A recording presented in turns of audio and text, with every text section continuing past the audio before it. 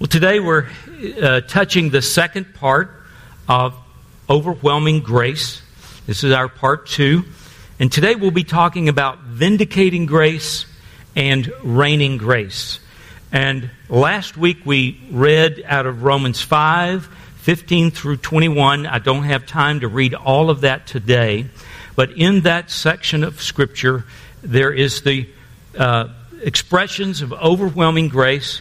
But then Paul lets us see some other factors or facts about grace, and that is grace that justifies, and I chose the word vindicates, grace that vindicates, and grace that reigns. And so I want to share that with you today. If you didn't hear last week's message yet, let me encourage you to go to our YouTube channel and check out Overwhelming Grace Part 1. And watch that either on YouTube or you can also catch it on Facebook. But you really need that foundational material to appreciate the message more this week, although I believe it's going to touch your heart and encourage you and lead you to a greater love of Jesus in your own life. Let me read verse 15, which really captures the essence of the whole series. And verse 15 in the Amplified Bible says, "But the free gift of God is not like the trespass, because the gift of grace overwhelms the fall of man." And that's pretty much what I was speaking about last week, is this gift of grace that overwhelms the fall of man. And we unpacked that quite a bit last weekend. But he goes on to say, "For if many died by one man's trespass, that is Adam's sin, much more abundantly did God's grace and the gift that comes by the grace of the one man, Jesus Christ, overflow to benefit the many." And this passage that we looked at last week was giving us a contrast between Adam, the first man, and we're going to call him the trespasser, and Jesus Christ. Paul calls him the second man, who is the overwhelming grace giver. And so I've got a little chart here that kind of shows us what we talked about last week in just a very little bit of brief detail. It says, one man's trespass brought to us this fall of man. And because of that, we are all now, God sees us as sinners. And from Adam on, all men die a physical death because of Adam's sin. Death reigned over mankind. And you and I carry a curse. And we talked about last week the original and inherited sin that we received from Adam. Not Adam's first sin action where he ate the fruit, but his original sin means it's his propensity to sin, his nature to sin, and we are born with the same thing. We inherited it from Adam, and we all have that propensity. And we need Christ. We need the overwhelming grace giver to come and do something for us. He reversed the curse. All trespassed, all sinned, but only one man died. One man sinned, all died. All men sinned, one died. That's the difference. The law of God was given to reveal and magnify our sin and to make us aware of our guilt. But Christ comes to fulfill the law of God for us, and He extends overwhelming grace to forgive us of our sins. All of our sins. So that's pretty much what we talked about last week. We took almost an hour to unpack that. And I encourage you to go watch that if you have not seen it or heard that. Today, we're going to talk about the consequence of Adam's actions. Today, we're going to talk about condemnation and judgment. Let's see that up there. I think we have a chart for that. And the penalty of death that comes to all men because of Adam's actions, the consequence. But Paul also compares the consequence of Jesus' actions, which is breaking that curse. The gift of grace was released to all men justification, we'll talk about that in a little bit, and life for all who believe. So sin affected all through Adam, but Jesus comes to crush the effects of that sin over us with overwhelming grace. Sin caused death to reign powerfully. No man can escape it. But the abundance of grace in Christ, this gift of righteousness through Him, causes grace to reign in us, and then we can reign in life. And I hope you'll enjoy this part of the message today. We are destined to reign in life because of Christ's work. So let's start. We're going to talk about two things: vindicating grace and reigning grace. So let's start with vindicating grace, and we'll take a few minutes to talk about that. Why do we need vindicating or justifying grace? What is it anyway?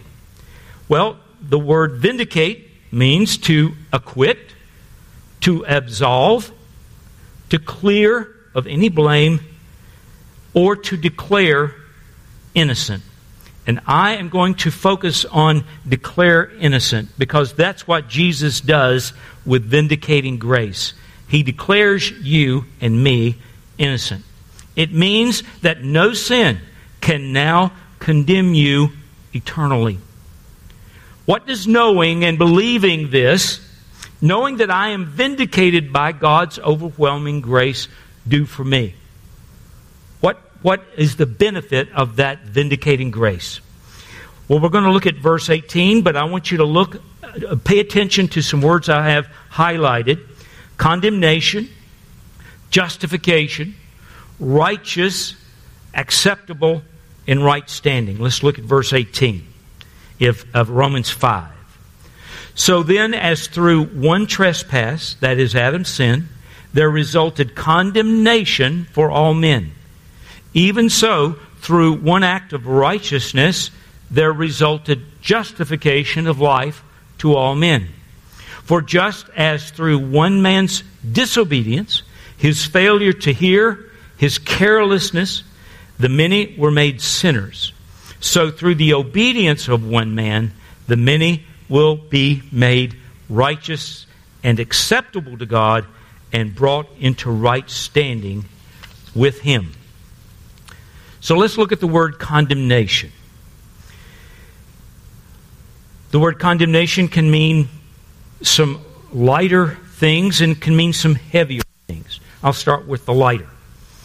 Condemnation can be an expression of very strong disapproval. You may feel when your parents scolded you harshly or told you they didn't like something you did, you felt condemned. You felt as if there was a condemnation spirit coming out of maybe an authority figure over you, perhaps a teacher or whatever. There's another portion of condemnation that means sentencing or punishment, like a penalty that is a retribution for an offense.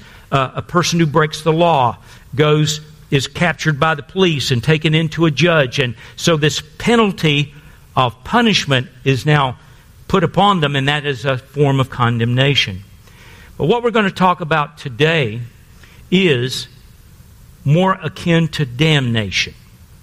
The word can mean not only disapproval, but it indicates an eternal judgment, a separation from God that is devastating to you, is death to you. And no one, I can't imagine anyone wanting to ever be under God's condemnation in this way. But the opposite of that is justification or vindication. It's the act of making righteous in the sight of God. To justify is to make right or righteous, and it declares the wrong in a person as innocent. It declares the person innocent. When I was younger, someone helped me understand justification by identifying it this way. I'm sure some of you've heard it. You think of a definition of justification as this: God treats me just as if I never sinned. Just as if I never sinned. And I've held on to that even as an adult. I've thought of that so many times. God, I thank you that you look upon me. Yes, I did wrong. I sinned before you. I ask you to forgive me. Treat me now according to your promise. Justify me. Treat me just as if I never sinned. Now let me remind you that we would not know that we're sinners if it weren't for the law of God. The moral law, which we call the Ten Commandments, was given to expose our sin nature. The law was given to be like a master or a teacher and designed to magnify your sins and expose you as a sinner before God. The law of God was never meant to save you or to put you in right standing or to cause you to be acceptable, and it definitely was not intended for you to keep it, because God knew when He gave it to Moses, no man would keep it, not for their entire life. Oh, you might keep it for a week or a few days, but you're going to break one of those laws. It's our inherited original sin that has that propensity to disobey. So, the law was meant to hem you in, to box you in, and let you see that you are unacceptable in the state you're in, and that you can never live up to the standards and expectations that God has put upon you in the law.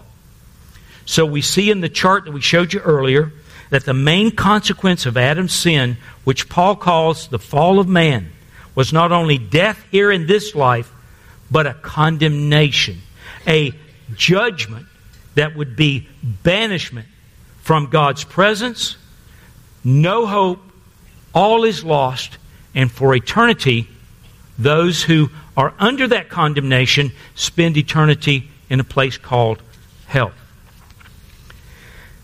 Now, condemnation and judgment, when we talk about that, that sometimes can conjure up in our minds a courtroom. And in a courtroom, there are various actors. There is a judge who's sitting on the bench. There is a prosecutor, a defense attorney, maybe some other junior lawyers sitting around by the tables, and in some cases there's a jury. And most often there's a jailer who's there to take you away and put you in prison if you're found to be guilty. Do you know what the name Satan means in Hebrew? The name Satan means accuser. Now, the Bible tells us that Satan can come to steal, kill, and destroy. And he does. Satan can come to kill, but his name is not murderer. He can come to steal, but his name doesn't mean thief. He can come to destroy so much, but his name doesn't mean destroyer. His name means accuser. And he comes to prosecute you to the fullest extent of the law. And in the courtroom, you will never find the prosecutor talking about your good points. If you're on the witness stand, he's not going to try to show how good you are. He's not going to discuss how wonderful a person you are. He's not going to brag on your character. No, the prosecutor is there to prosecute you for every one of your failures. And he will bring up every piece of dirty laundry he can find and show you how you failed over and over again. He's trying to convince you and the jury that you are guilty. Satan is the accuser of the brethren. Let's look at Revelation 12, 9 through 11. It says, "And the great dragon was cast out, that old serpent called the devil and Satan, which deceiveth the whole world. He was cast out into the earth, and his angels were cast out with him. And I heard a loud voice saying in heaven, Now is come salvation and strength and the kingdom of our God and the power of His Christ. For the accuser of our brethren is cast down, which accused them before our God day and night. And they overcame him by the blood of the Lamb and by the word of their testimony, and they loved not their lives even to the death. Can you say amen? What a hope we have against the accuser who comes to prosecute us in the law. Satan will use every piece of the law and the fall of man in you to heap guilt and condemnation on you. He'll lie to you. He'll tempt you further. He'll do every trick he knows, because he knows if he can bring you under condemnation, he's got you by the neck, and you are helpless in and of yourself to get free of his condemning clutches. I believe there are born-again people who live in a state of constant condemnation. God wants to set you free of that. He wants you to shut the mouth of the accuser. And I'm going to show you how you can do that here in a moment. Let me ask you, when you hear words of condemnation echo in your head, who do you think is speaking to you? Is it the Holy Spirit's job? Is that His voice telling you that you're wrong, that you're bad, that you've failed? It's not the Holy Spirit. Romans 8:1 says there is now therefore no condemnation to those who are in Christ Jesus. Jesus and the Holy Spirit and God the Father, they can't contradict themselves.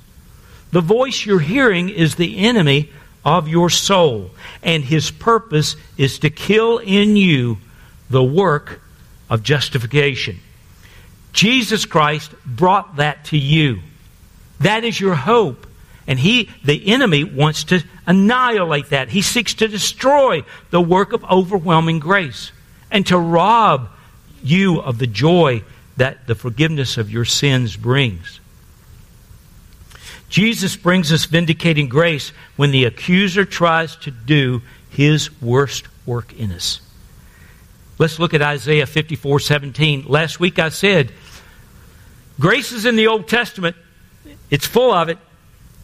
Isaiah 54:17, no weapon that is formed against you will prosper, will not succeed, and every tongue that rises against you in judgment, in condemnation, you will condemn.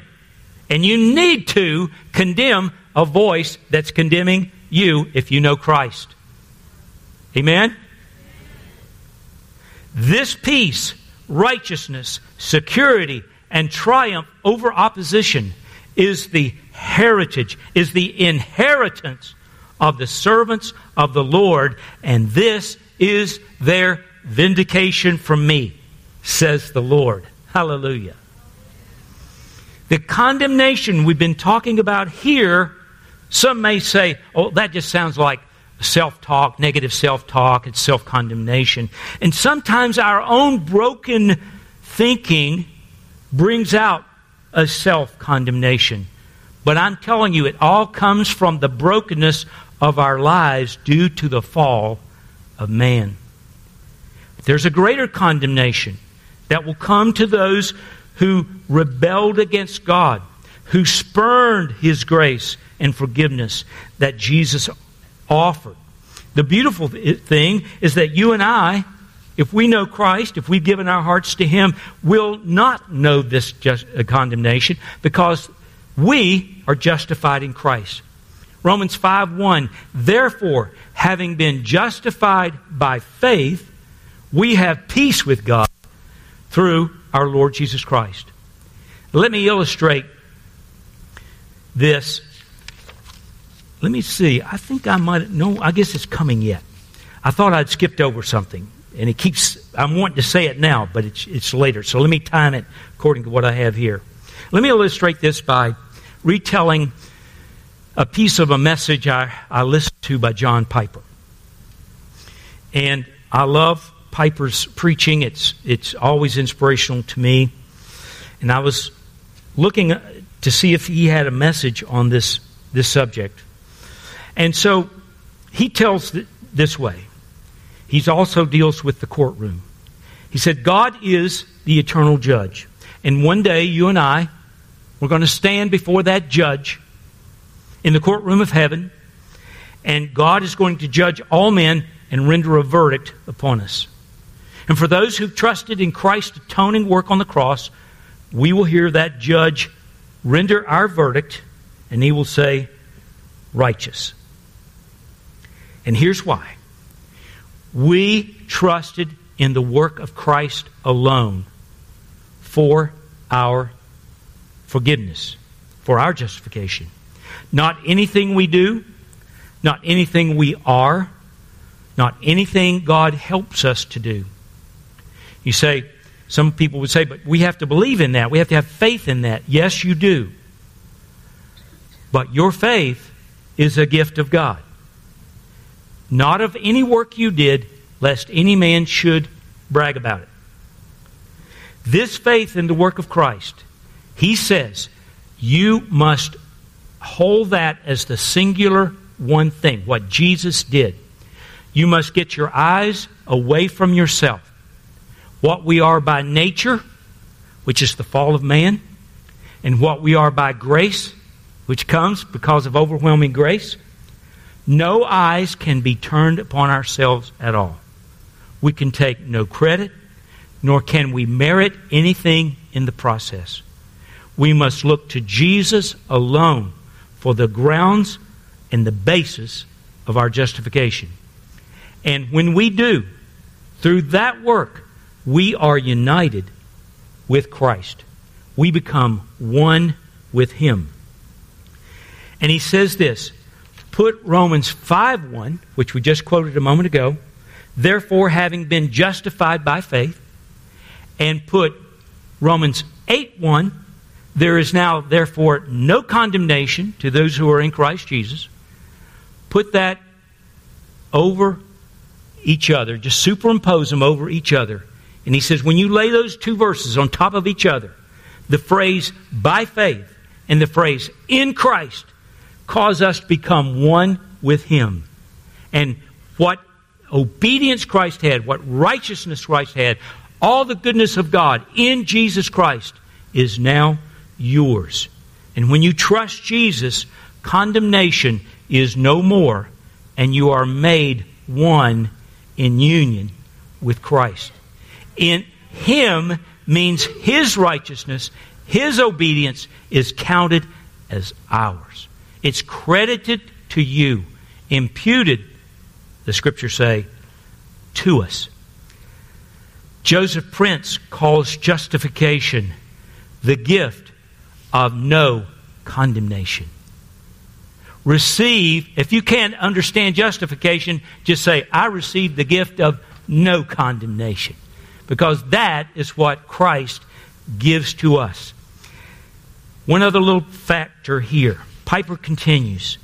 He says it's one thing to be forgiven when you are. The work of Christ on the cross brings forgiveness of sin.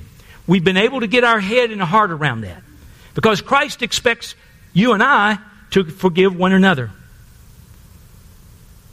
And when we forgive, or when He forgives us, we might think He says, yes, you sinned. I forgive you. I'm not going to hold it against you. But He says it's an exceeding wonder that God does not only look upon a guilty person and exercise this forgiveness and mercy and forgive him and says, you're guilty, I forgive you, go sin no more. But He also looks upon us, those who've trusted Christ, and does not just say, you're forgiven. He says, you're not guilty. You are innocent. You are innocent. You are to be treated. I treat you just as if you never sinned. Can we understand that?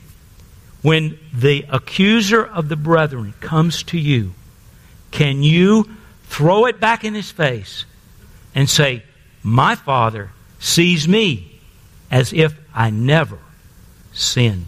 I carry no guilt. I carry no condemnation. This is what overwhelming grace does for us. And when the old devil, Satan, comes to condemn you, when your own mind is reminded of past sins and failures, it is the righteous thing to do to declare out loud, I am cleansed by the blood of Jesus. I am justified by overwhelming grace. I have put my faith in the once and for all work of Jesus. I am not guilty. You can say that. I will not be condemned. I condemn you. My God has promised me His righteousness. I am one with Jesus. I am justified. I am the righteousness of God in Christ, my Savior. My friends, thank God for His vindicating grace. And it comes to you in an overwhelming way. There's more than enough for every day of your life. So let's turn our eyes and our attention toward this other aspect of overwhelming grace, and that is reigning grace. And just as sin reigned in terror and death with tyrannical power over the hearts of men, so overwhelming grace rises to the throne of our hearts with this irresistible goodness and love of God. We sang about this morning, the flow of the river to you of His grace and mercy. And it constrains us to come to Him in obedience. We now love Him. Where we were once enemies, we are now friends of God. And this grace, too, is a teacher of sorts. It jealously guards our hearts and prepares us for an eternity of reigning as kings and priests with Him over the new creation. There is also evidence that points to the fact that our God-given privilege causes us to reign in life now by the overwhelming grace that's been so freely given. Let's look at Romans 5:20 through 21, again in the Amplified Bible. But the law came to increase and expand the awareness of the trespass. We've covered that by defining and unmasking sin. But where sin has increased, God's remarkable, gracious gift of grace, His unmerited favor, has surpassed it and increased all the more, so that as sin reigned in death, so also grace would reign through righteousness, which brings eternal life through Jesus Christ our Lord. I want to talk to you about two applications of reigning grace. Number one is grace reigning over you. Grace reigning over you is a strong thing. Grace is not weak. Grace is not soft. Grace is not some backward little lovey-dovey thing. Grace reigns over us in dominance. Grace reigns over us with a prevailing power, a prevailing influence. Grace rules in our lives victoriously like a king who has conquered a foe. Grace reigns over you through the righteous warfare and the conquering power of Jesus, who is now sitting on the throne of your heart. He is now the king of your life. And grace, in all of its glory, reigns over us. And I'm going to show you in a minute what this prevailing influence of grace actually does for you as a believer. Secondly, though, you reign as king in life because of grace. Now, I looked up the word reign. I thought, grace reigns over me, but I don't know if I reign like a king in life. I don't know if that's really, I've heard that. I'm not sure I always believed it. So I was expecting to find a different approach to what that would have meant. But I went to the gold standard of Greek lexicons, and that's Strong's Concordance. And it says that the word reign is a Greek word that means king. To rule as a king. It actually looks like the word we know as basilica. And basilica is the hall and throne room of a king. It's where he sits on the throne and rules and reigns and passes judgments. That's where the king does his business, is in the basilica. And this word for reign is very much akin to that. That's where we get it. But we have to go back to verse 17 to understand and see what Paul said in the context of all of this. So let's look at that verse. He says, "For if by the trespass of the one Adam, death reigned through the one Adam, much more surely will those who receive the abundance of grace and the free gift of righteousness reign in eternal life." It's those, that's you and me, who receive the abundance of grace and the free gift of no condemnation. We reign in eternal life. Your Bible may not say eternal. That's an amplified. If it's in a bracket like that, that's something that's in the amplified. Yours may just say reign in life. The word life here in Romans 5:17 is the word Zoe. It's a Greek word. And it means life, both physical and present, and spiritual and future. It is life now, in the world we live in now, and it is life in the afterlife, in the eternal life. And we understand that when we accept the free gift of grace from Jesus, we receive eternal life. And that gift is a reality. Prior to you accepting Christ's free gift of no condemnation, you didn't have eternal life. It was not a gift you possessed. But when you come to Jesus, now you do. It moves you over into a different place. And we also understand that in this eternal life, we will never die.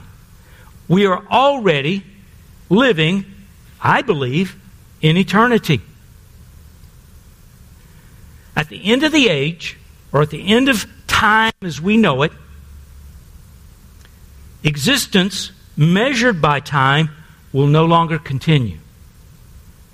And so if you remove the measurements of time, which are seconds, minutes, hours, weeks, months, years, decades, centuries, millennia, take that out of the picture, where are we? We're in eternity. Because I'm not going to die. Now, I may not live in this body. In fact, my scripture tells me I'm going to get a new body. And our spirits will continue to live. And I think we can safely say that I'm living in eternity. And God has called me, made it possible for me to reign as a king in eternity. And I'm in it now. I'm in it now. So when the Word of God promises me abundance of grace to rule over me, He also promises that I will reign in life by that same grace. The same word for reign that we saw in verse 21 and the word for reign in verse 17 both mean king. Rule as a king. Reign as a king. We need to understand that grace which reigns over us gives us the ability, listen, the privilege and the blessing of reigning in this life as a king. In this life, and if you want to say, in the next one. We reign in life with the same dominance, with the same power, with the same prevailing influence, victoriously as a king who has conquered a foe. He makes you more than a conqueror. And that grace, that overwhelming grace, is in you, and you live out of it. And you walk around not in earthly pride, but in spiritual power. To overcome this world that we live in, to have a prevailing influence in this world. That's what God wants us to do. Now, Wednesday night, I began reading a sermon on reigning grace by Charles Spurgeon. When I gave the 3-point outline to Pastor Stephen back in December that we've used here. Overwhelming grace, vindicating grace, and reigning grace. I thought the Lord had spoken reigning grace to me, and that was going to be original with me. I thought that was a fresh word. Oh, I'm the only one that ever thought of that. But Wednesday night, about 9 o'clock, I just Googled reigning grace. I didn't ask for anything else. Just put in quotation mark, reigning grace. And one of the things popped up was a sermon by Charles Spurgeon called Reigning Grace. And, you know, Charles Spurgeon is one of my favorite old dead guys. I love reading Charles Spurgeon.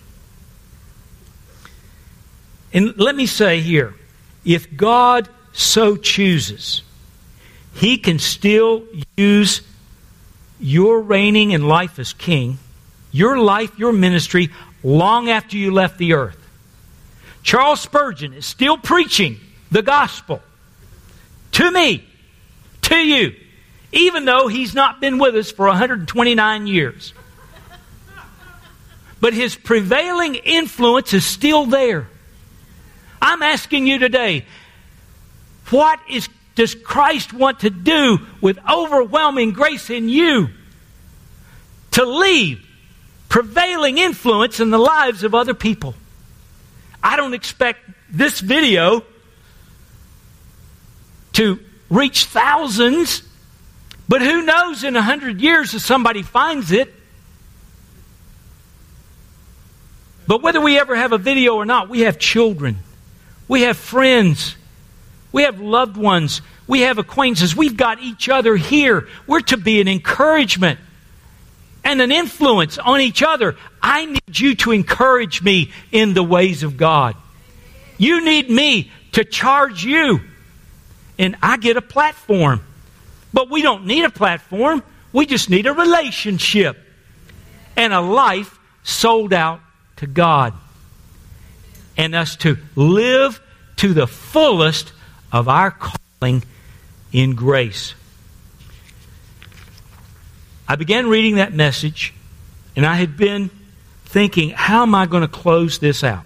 What do I say? How do I do this? And I had an idea that I wanted to try, but I wasn't sure I could pull it off, or that I had the grace to do it, if you will. That it was really there. And so I started reading that Spurgeon sermon, and about the second page, I was seeing that he was doing, probably in 100 times better way, he was doing what I wanted to do. And I got away from it. I shut it down and said, Lord, that's what I'm doing. And I started to just type on my computer, and I was up till 10 after 1. And I want to share with you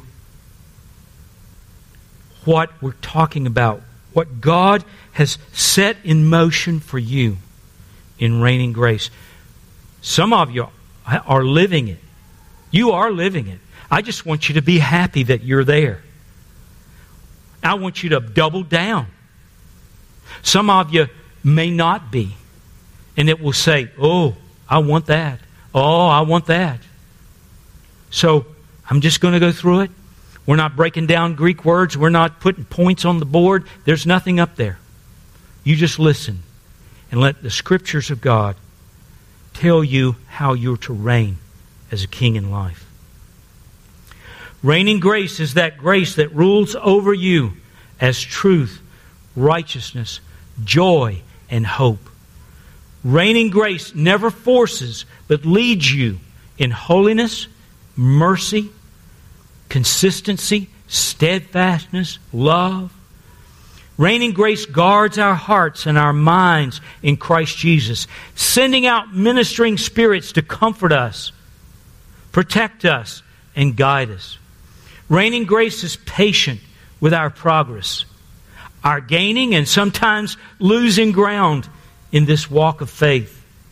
Reigning grace prods us along, calling us to higher ground where our eyes can see the vistas of God's wonder, beauty, His greatness. Reigning grace makes all things new and shows us what is God's best and turns sometimes a mundane life into the miraculous. Reigning grace pours out upon us wisdom so liberally. All we have to do is just ask for it. Reigning grace keeps us on the narrow way as a sojourner and a pilgrim. And He walks behind us saying, this is the way, walk there. Reigning grace takes us from glory to glory with ever increasing faith. Reigning grace lets us behold His glory and see Him as He is, the beautiful one, the everlasting one. Reigning grace lets us behold Him so that we are changed and transformed into His image. Reigning grace lets us bear the image of the heavenly in the earthly world. And reigning grace brings us into newness of life as old things pass away and all things become new. Reigning grace sifts us like wheat, drawing away the chaff that grows around the wheat, that crust, and it yields a rich and bountiful harvest in our lives. Reigning grace transforms our minds, giving us the mind of Christ. Our thoughts, which were once not His thoughts, but now have become more like His thoughts. Reigning grace renews the spirit of our minds and helps us put off that old man with its lust and its selfish desires. Reigning grace purges us of our sins, washing us with the blood of Christ, clean and white, and bathing us with the water of the Word of God. Reigning grace opens the windows of heaven and pours out upon us blessings we cannot even contain. Reigning grace satisfies our mouth with good things. It renews our strength like the eagles, causes us to walk and not be the least bit weary. To run this race before us, to reach out and take the prize and not faint while we're running. Reigning grace causes our cup to run over. And it tells, Julia, where are you? It tells goodness and mercy to follow us. You sang it today. Chase Him down and overcome Him. We have plenty to share and we never know lack. We have more than enough to fulfill Christ's call on our lives here on earth. Reigning grace supplies all of our needs according to His riches and glory in Christ Jesus. Reigning grace brings us the shalom of God. It makes more things here on earth the way they just ought to be. When we pray, Thy kingdom come, it does. We can now enjoy some of heaven here on earth. Love has more power. Kindness has greater influence. Joy is so much sweeter. It causes us to rest, to find comfort, to lie down in green pastures and drink from the still waters. Shalom brings the rod and the staff of the shepherd to us. And He watches over us in this reigning grace and protects what's rightfully His. Reigning grace puts a hedge of protection all about us, keeping the wolves of temptation, sin, and even death from destroying us. Reigning grace teaches us all things. We are no longer slaves to the doctrines of men and the lies and schemes of the devil. Reigning grace reveals truth and sets us free from the bondage of the enemy's propaganda. Reigning grace satisfies every longing of our hearts and of our minds. Reigning grace gives us purpose and promise. We've been called with a high and holy calling, and we've been bought with a price. Reigning grace keeps us from burying our talents in the ground, bringing shame to the one who left us in charge as we invest what He has entrusted to us. It helps us to multiply every gift, not for selfish gain, but for the glory of His name and the advancement of His kingdom.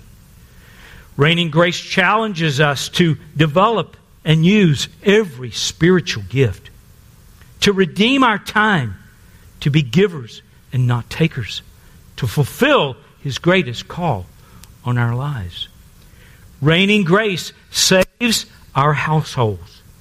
Reigning grace shows us how to be a godly father, a spiritual mother, how to raise children that will grow in the nurture and admonition of the Lord.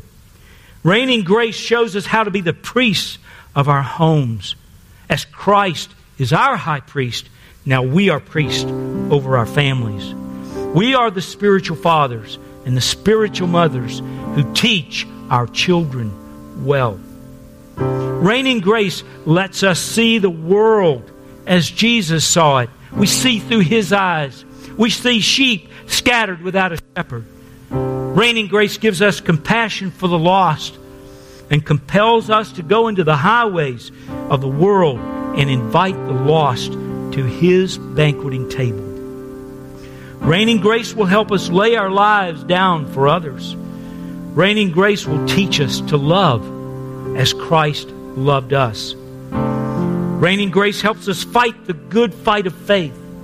It helps us persevere when all around us seems chaos and hopeless. Reigning grace strengthens us and helps us and causes us to stand. Reigning grace helps us sing His praises, even if our hands and feet are in the stocks. And when the jail doors swing open, we're ready to share Jesus with those who have spitefully used us. Reigning grace will keep us steadfast and immovable, planting our feet on a solid foundation, not on some shifting sand.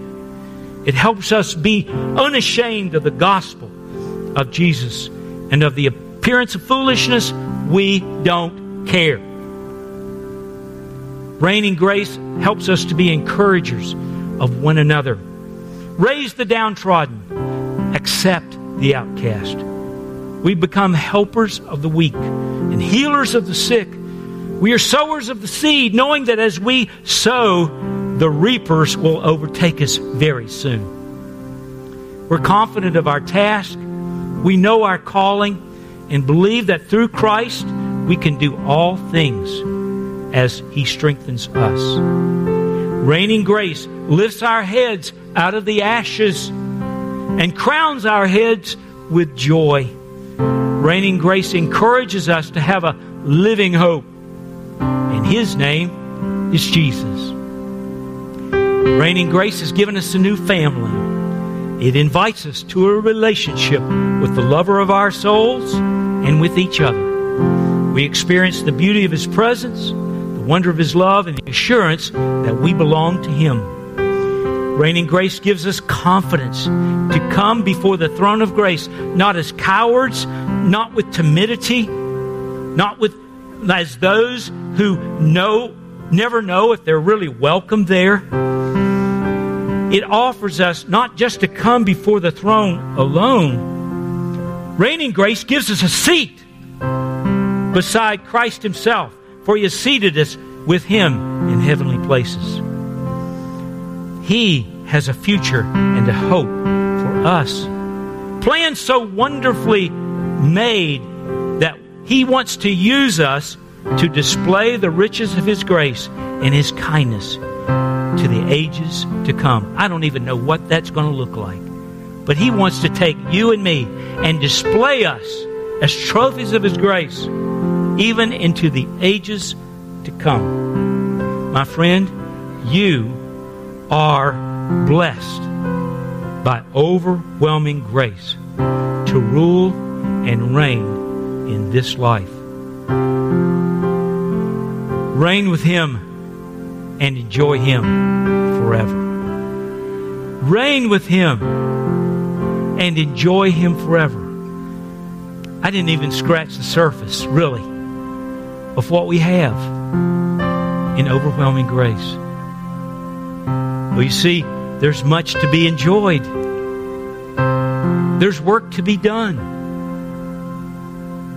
There's just being that we need to have. We just need to be. The the people called by His name. I'm praying today that overwhelming grace will overwhelm you, will run you down, catch up with you, slow down a little bit so it can. And overwhelming grace will take you and cause you to reign in life. Let me close by just one last thought. In all these things, overwhelming grace reigns over us. And because it reigns in us, we reign in life. Remember that I said, probably in the first 2 or 3 minutes of the message last week, I said grace is not an idea. Grace is not an abstract theory.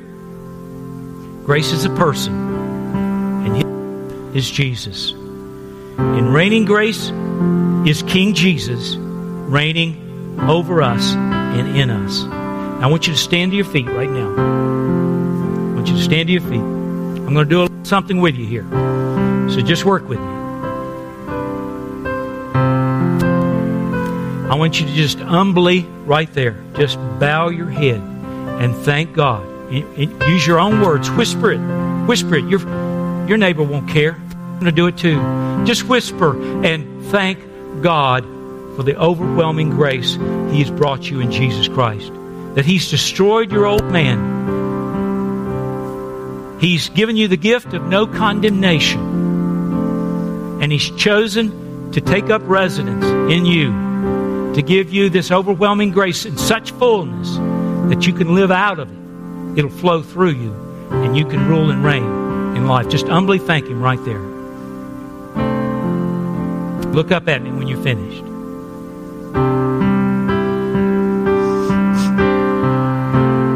Still have a few folks.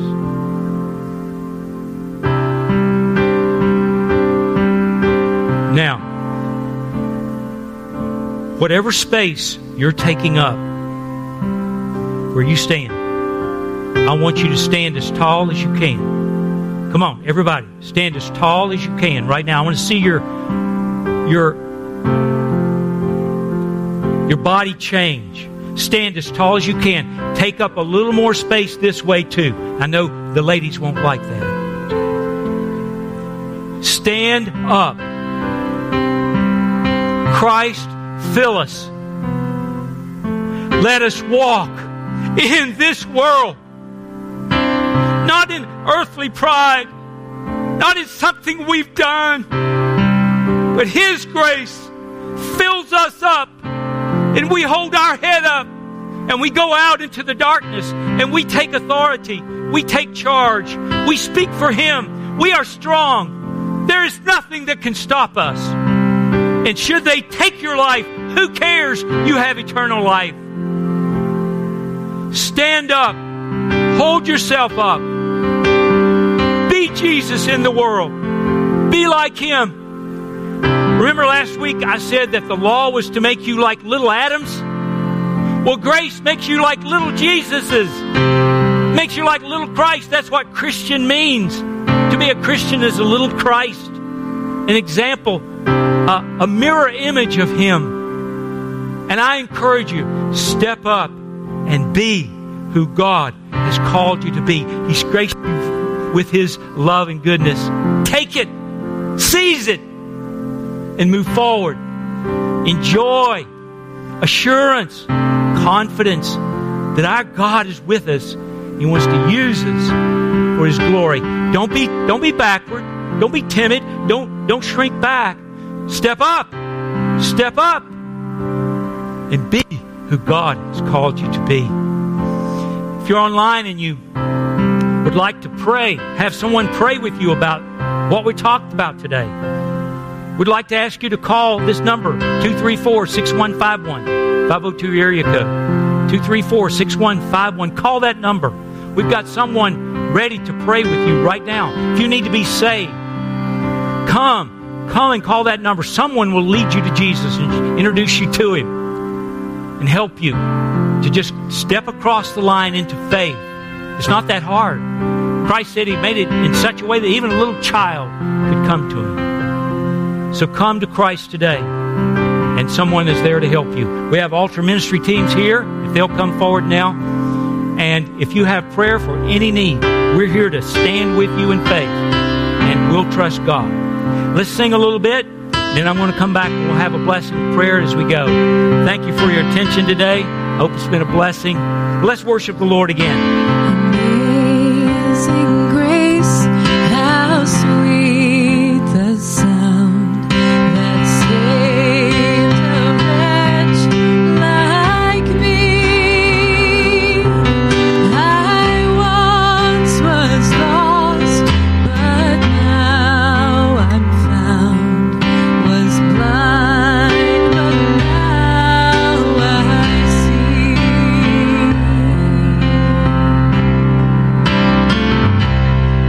'Twas grace that taught my heart to fear, and grace my fears relieved.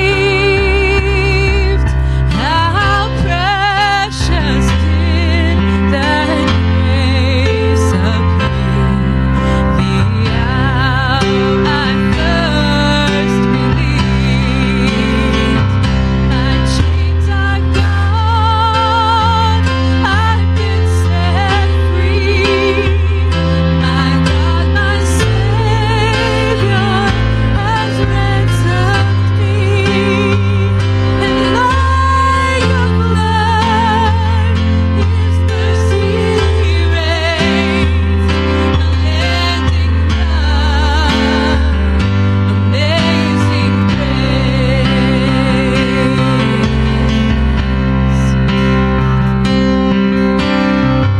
Lord has promised